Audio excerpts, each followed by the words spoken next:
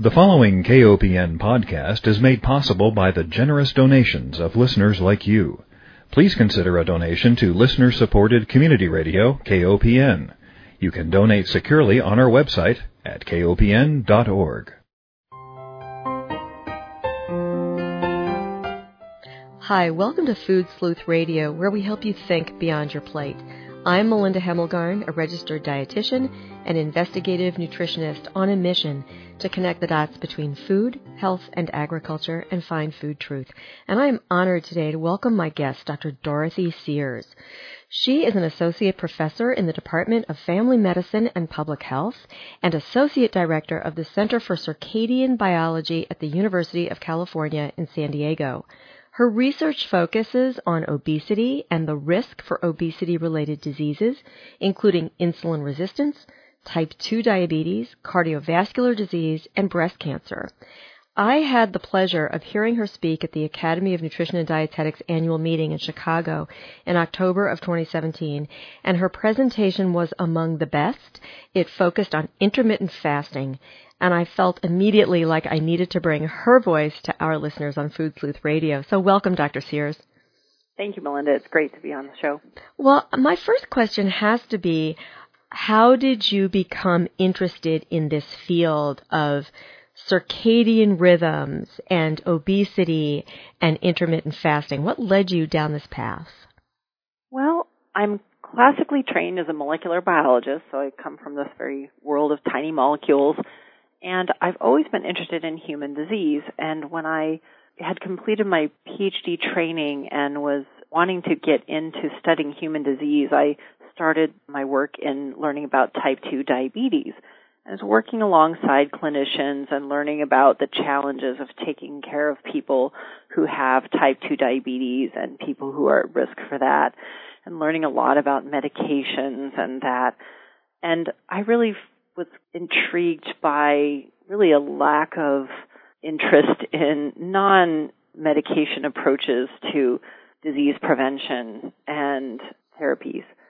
And I'm very interested in the role of just how can we change behaviors and the role of diet improvements in disease prevention. So I gradually evolved in my way of conducting my research and my readings and putting together my research teams to studying therapeutic behavior changes to prevent disease.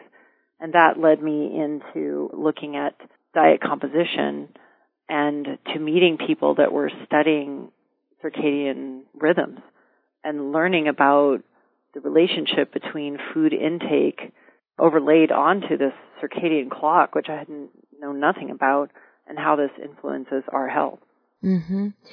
Would you explain to our listeners, what are circadian rhythms?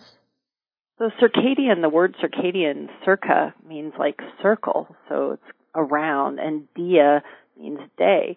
So circadian means around the day.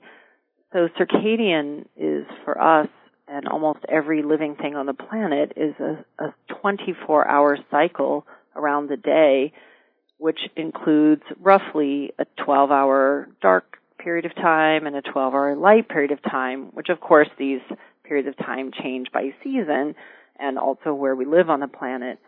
But all living creatures are responsive to these light and dark periods of time. And we have different parts of our biology which are optimized to these periods of time. So for example, we have a hormone called melatonin, which is secreted during the nighttime. And the secretion of melatonin is helping us to have better quality sleep. It is responsible for a lot of growth and activities in our bodies that are happening during the nighttime. But melatonin secretion is actually inhibited by the light. So it's a hormone that if you're up at night and watching TV at 2 o'clock in the morning, you're actually inhibiting your secretion of melatonin. And so we are evolved to be responsive to light and dark. And when we start changing our exposure to the environment or input from the environment, we can start interfering with our body's natural processes. And food intake can make changes in our body's responses to this circadian rhythm. Mm-hmm. It's interesting. I remember from your talk in Chicago, you had mentioned how we're constantly around food in our society. So one of my favorite billboards, well, it's not my favorite, I actually have a photograph of it and I use it in presentations, is the Taco Bell fourth meal ad. Gosh. Right? So your Yes. presentation focused on, we really should be eating during that first 12 hours of the day, from the time we wake up until about 5 or 6 o'clock at night, if we're going to eat according to when our enzyme and hormone systems are most ready to handle the calories. And yet, we are surrounded by the sight and smell of food constantly, it seems. And then for those of us who work at night, we know, for example, that night shift workers have higher rates of different metabolic disorders, diabetes, obesity, for example. We really, as a society, are facing many challenges, aren't we?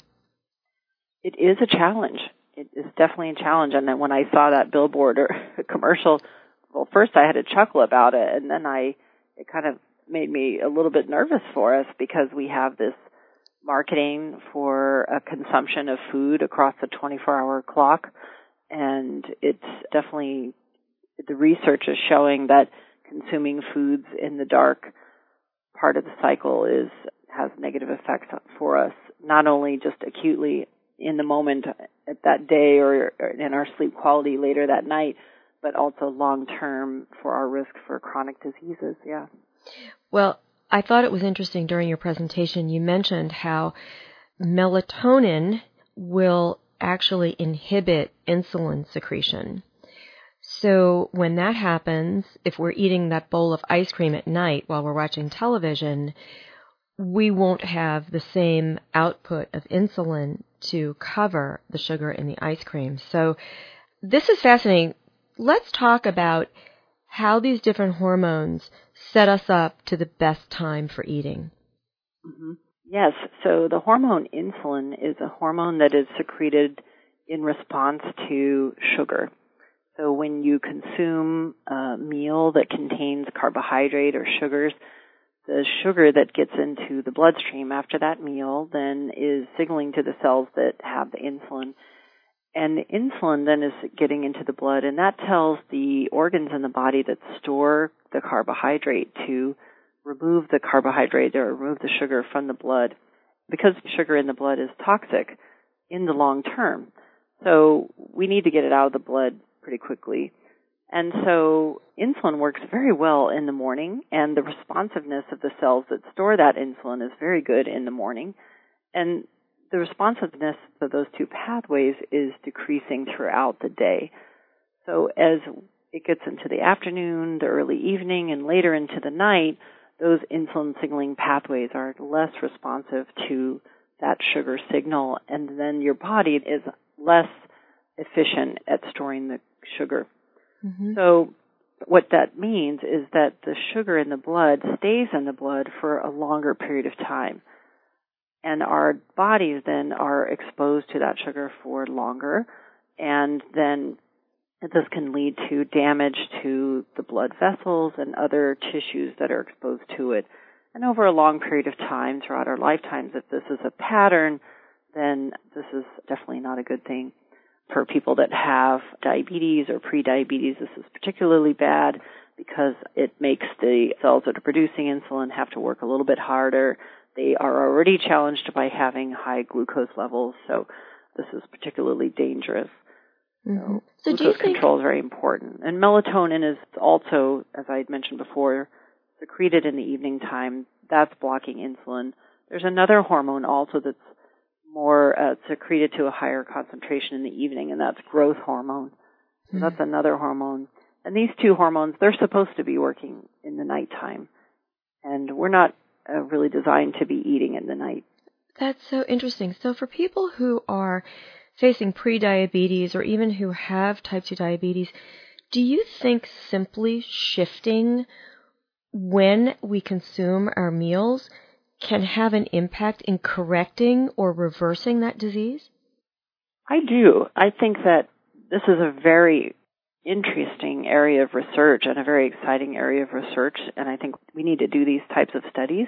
But certainly if a person has diabetes, eliminating or dramatically reducing the caloric intake in the nighttime, let's say after 6 p.m., I believe would significantly lower their glucose exposure across the 24-hour cycle. And if that pattern is practiced daily, just as a matter of change, a behavior change, it would be a modest behavior. I think this would lead to a reduction in hemoglobin A1C. The beta cells, which are the cells in the pancreas that are secreting the insulin hormone, would not have to work as hard. They would likely last longer in that person, so they would have a slower progression of their disease over their lifetime, likely a lower degree of complications throughout their lifetime from their diabetes. I think it's a very promising complications prevention modality that could be practiced in this disease population. Absolutely. Yeah, this is so hopeful. I want to ask you, too, about obesity and insulin resistance. What comes first? I think in Western populations, obesity comes first. Mm-hmm. I think primarily you have overnutrition, weight gain at the cellular level, at the tissue level. The adipose tissue is becoming filled with excess fat, and this isn't necessarily from excess fat consumption. I think there was a period of time that you're probably well aware of the snack-well type diet that had no fat, the fat-free snack. Yeah. And people thought, I can eat as much of the fat-free snacks as I want to and I'll never get fat. But the fact is that your body is very good at converting carbohydrate into fat because you have unlimited capacity to store fat. So the fat cells become larger. And as these kind of balls of fat get larger, they are less able to, oxygen, for example, is less able to get into the cell. The cells are less able to kind of manage themselves, and they have what's called hypoxic stress. And other stress signals are happening within those cells. Hypoxia is a lack of oxygen. They become so large that they don't have enough little micro vessels, blood vessels that get to them. So nutrients aren't getting to them, oxygen. So they have stress signals there and inflammation. So when the inflammation starts in the adipose tissue, that inflammation, those signals can spread to other tissues, muscle and liver. The inflammation signals can counteract the insulin action. So that is what's leading to insulin resistance. So there's some disagreement in the literature which comes first, but I'm on the side of inflammation comes first, and then that leads to insulin resistance. Very interesting. Let me take one break and remind our listeners that if you're just joining us, you are tuned into Food Sleuth Radio, where we are joined by Dr. Dorothy Sears. She's an associate professor in the Department of Family Medicine and Public Health. She's also the associate director of the Center for Circadian Biology at the University of California, San Diego. Dr. Sears received her PhD at Johns Hopkins School of Medicine, and I wanted to reflect on that for a moment, Dr. Sears, and say that I don't believe I've ever gone to a doctor for a checkup.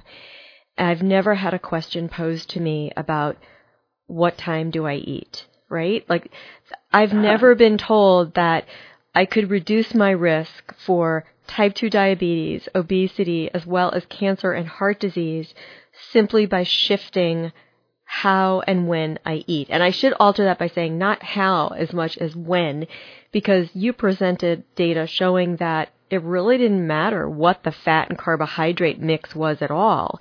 It was the timing of consumption that made the most difference. That's correct. It's a very new area of research. And as you know, diet research is complicated, but more and more evidence is showing that when you eat is extremely important. And even if the person or an animal model is eating a bad macronutrient content diet, it really matters what time of day. And eating more of the caloric content in the earlier part of the day is beneficial compared to eating that caloric content in the evening time. People are interested in weight loss. There are now multiple studies showing that if the participants in a weight loss study are eating their main meal earlier in the day, they lose more weight than people who are eating their larger meal in the evening time or later after lunch. This is so important for people, especially, as we start the new year. People are gravitating towards quitting smoking and losing weight. And this just seems like such a great way to start a fresh year with a little tweaking of our habits. Now, your presentation in Chicago for the Dietetic Association was really focused on intermittent fasting. And you showed us a variety of ways to practice fasting, as well as some of the challenges that we experience when we try to do this. So let's first talk about what intermittent fasting is and the best way you think we might employ this to be healthier. Sure. So intermittent fasting is just a voluntary abstention of eating foods. And so intermittent fasting is a term that could be defined in a variety of ways. So during my presentation, I explained kind of in our recent review the way we kind of narrowed them down into 3 categories. And so one category that we classified as just a complete alternate day fasting. So this is where you actually on alternate days consume no energy-containing foods or beverages, with days where you eat whatever you eat or drink whatever you want. So there are studies showing some benefits of doing that. But you can imagine on those days where you're eating or drinking nothing with calories, that those days that you're eating nothing are quite challenging, right. Especially as you mentioned before, when we have big billboards and television commercials and radio commercials and people around us talking about food, it's challenging to stick to that. So another regimen is called a modified fasting regimen. We call it that.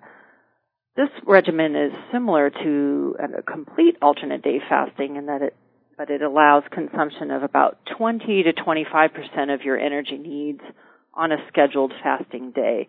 For example, there's a popular diet out there called 5-2 diet, which allows you have 2 days of this severe caloric restriction on any 2 non-consecutive days of the week, and then 5 days of the week you eat whatever you want. So on these 2 days, I have some friends that do this. Again, you can only eat 20 to 25% of your caloric needs. And again, this can be kind of a challenge, and even if you can consume, let's say, 500 calories on those days, if you are walking by the lunchroom in the office and you smell somebody's tasty leftover lasagna that they're warming up or what have you, that the stomach starts to growl, your glucose maybe starts to drop because your brain will actually, when you smell food, will secrete a little bit of insulin. That might cause a glucose drop, a little hypoglycemia. So those can be challenging regimens to follow. Time-restricted feeding is another type of intermittent fasting regimen, and that allows unrestricted eating, but within a specific time frame.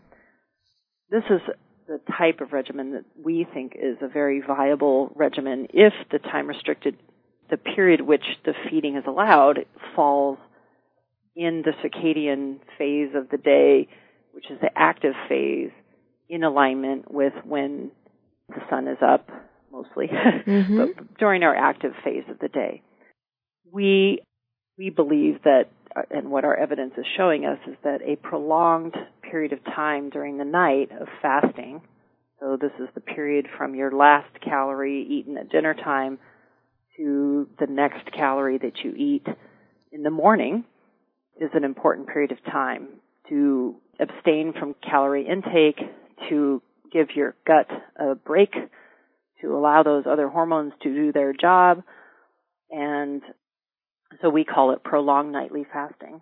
And in our population studies, we've shown that this period of time, which what we're finding is at about 12 to 13 hours, this prolonged nightly fasting, 12 to 13 hours, is associated with lower biological indicators of risk for type 2 diabetes and for obesity-related cancers.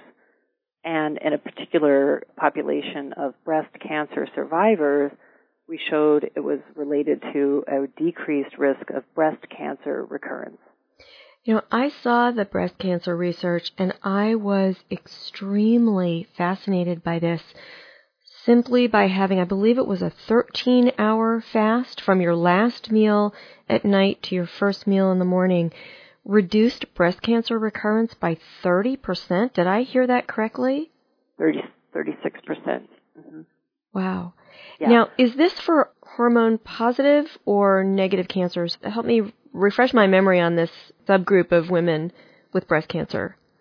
I don't remember the distribution off the top of my head, but just most of them were hormone positive. Interesting. But there were over 2,300 breast cancer survivors, and the name of the study was the Women's Healthy Eating and Living Study, which was a 7-year prospective study. It was based here at UCSD, but it was a multi-center trial. The trial, actually, interestingly, was to randomize the breast cancer survivors into 2 different groups. They would eat lots of fruits and vegetables or not, and that was the main purpose of the study. It turned out that eating lots of fruits and vegetables, which they did prove that they did do that, didn't seem to make a difference on the breast cancer recurrence. But we have lots of data from the participants, and what we have from them is this daily food records. So over 7 years' time, we had over 30,000 food records, and these are time-stamped. So, and we also have health records of what happened to them over 7 years.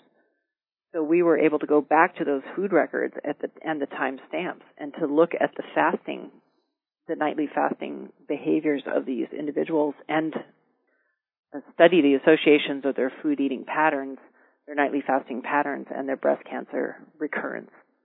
Now, and that's how we got our data. This is really important for our listeners. Now, with regard to the nightly fasting then, we live in this society that goes out to eat with friends, goes to parties, you go out in the evening, you want to have a drink. Is there a minimum number of days per week that we need to practice this 13-hour fast in order to see the benefits, or does it have to be 7 days a week? Well, again, there aren't a lot of studies done in human, especially intervention-controlled studies. So these are large population studies. So we need to do more work on this, and we're certainly campaigning NIH to get the money to do these work. Right. But mice are small, and we can control their conditions very well. So we do have some more data accumulated in the mice, and my colleague, Dr. Sachin Panda, over at the Salk Institute across the street from me here, has done such a study in the mice where he said, okay, and honestly, I think maybe the graduate students suggested it. They said, okay, what if we just fasted the mice or had them do this time-restricted feeding regimen Monday through Friday, and then on the weekend they can eat whenever they want. And I think maybe the students just didn't want to come in and fast the mice on the weekend. Right. Let's just let them eat whatever they want on the weekend. Right. And the mice had just the same benefit when they were just doing the fasting regimen Monday through Friday and eating whatever they wanted on the weekend. So this was really exciting because, as you know, humans, we fall off the wagon sometimes when we're trying to make beneficial dietary changes in our behaviors. So we're very excited as people that do the clinical work, we're very excited to see that result in the mouse studies, because that means that, yes, our participants, when we do our research and then out in the real world as a public health message, we can say, yeah, on the weekend, go to a party, have hors d'oeuvres till 10 o'clock, have a glass of wine at 10 o'clock, and it's okay.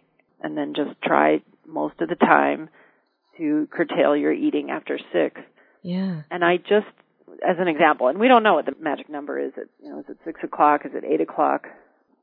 We think it's probably somewhere between 6 and 8 based on our population studies. But there was another study that was interesting, too, I found, that was done in women in Hong Kong.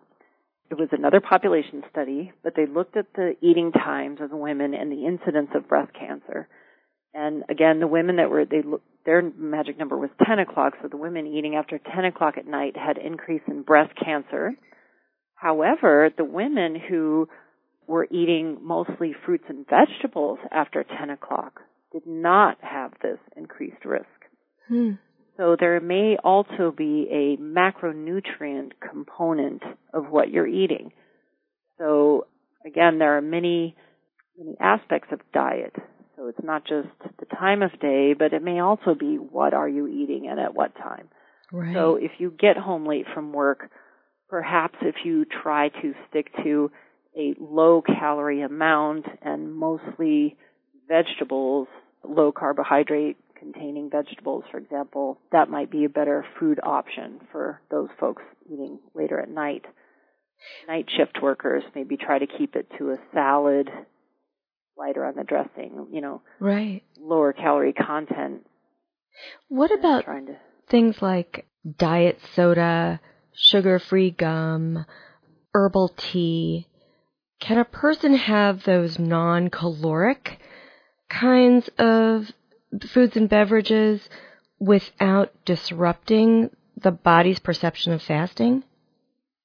That's a really good question, and we don't know the answer to that. And so again, my colleagues and I who are interested in fasting and designing these regimens, the mouse people want to be absolute. Right, of course. Nothing. And you can be with mice. Right. But those of us that are clinical researchers, we say, well, look, you have to have something that's practical. And the fact is that, I have to have my coffee in the morning. And so, I don't put anything in my coffee. So I can drink my coffee black. If you like to have half and half in your coffee, there's not a lot of carbs in that. It's probably fine. And that wouldn't necessarily break your fasting. When we did our population analyses, we had to think about, okay, the last meal or the first meal, because we're looking at this time span. So how do you classify meal? So first we were going to say, well, anything that was 50 calories or more.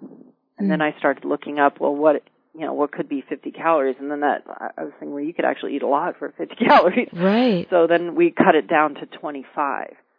So if the splash of half and half that you put in your coffee is less than 25 calories, I don't know, that wouldn't have even spiked our radar in our studies. So I'm thinking modest content of calories is probably fine. We don't know the answer. Yeah. Yeah. Well, artificial sweeteners, we don't know about that either, but it's certainly something that's of interest. Yeah, absolutely. Well, we will have to have you come back because unfortunately our time is up, but your research is important and it's fascinating. And I want to thank you so much for being my guest. And I want to thank our listeners for joining us. Remind everyone that Food Sleuth Radio is produced by Dan Hemmelgarn at KOPN Studios in beautiful downtown Columbia. We have been speaking with Dr. Dorothy Sears, Associate Professor in the Department of Family Medicine and Public Health and Associate Director of the Center for Circadian Biology at the University of California in San Diego. Thank you again, Dr. Sears, for your important work. Thank you.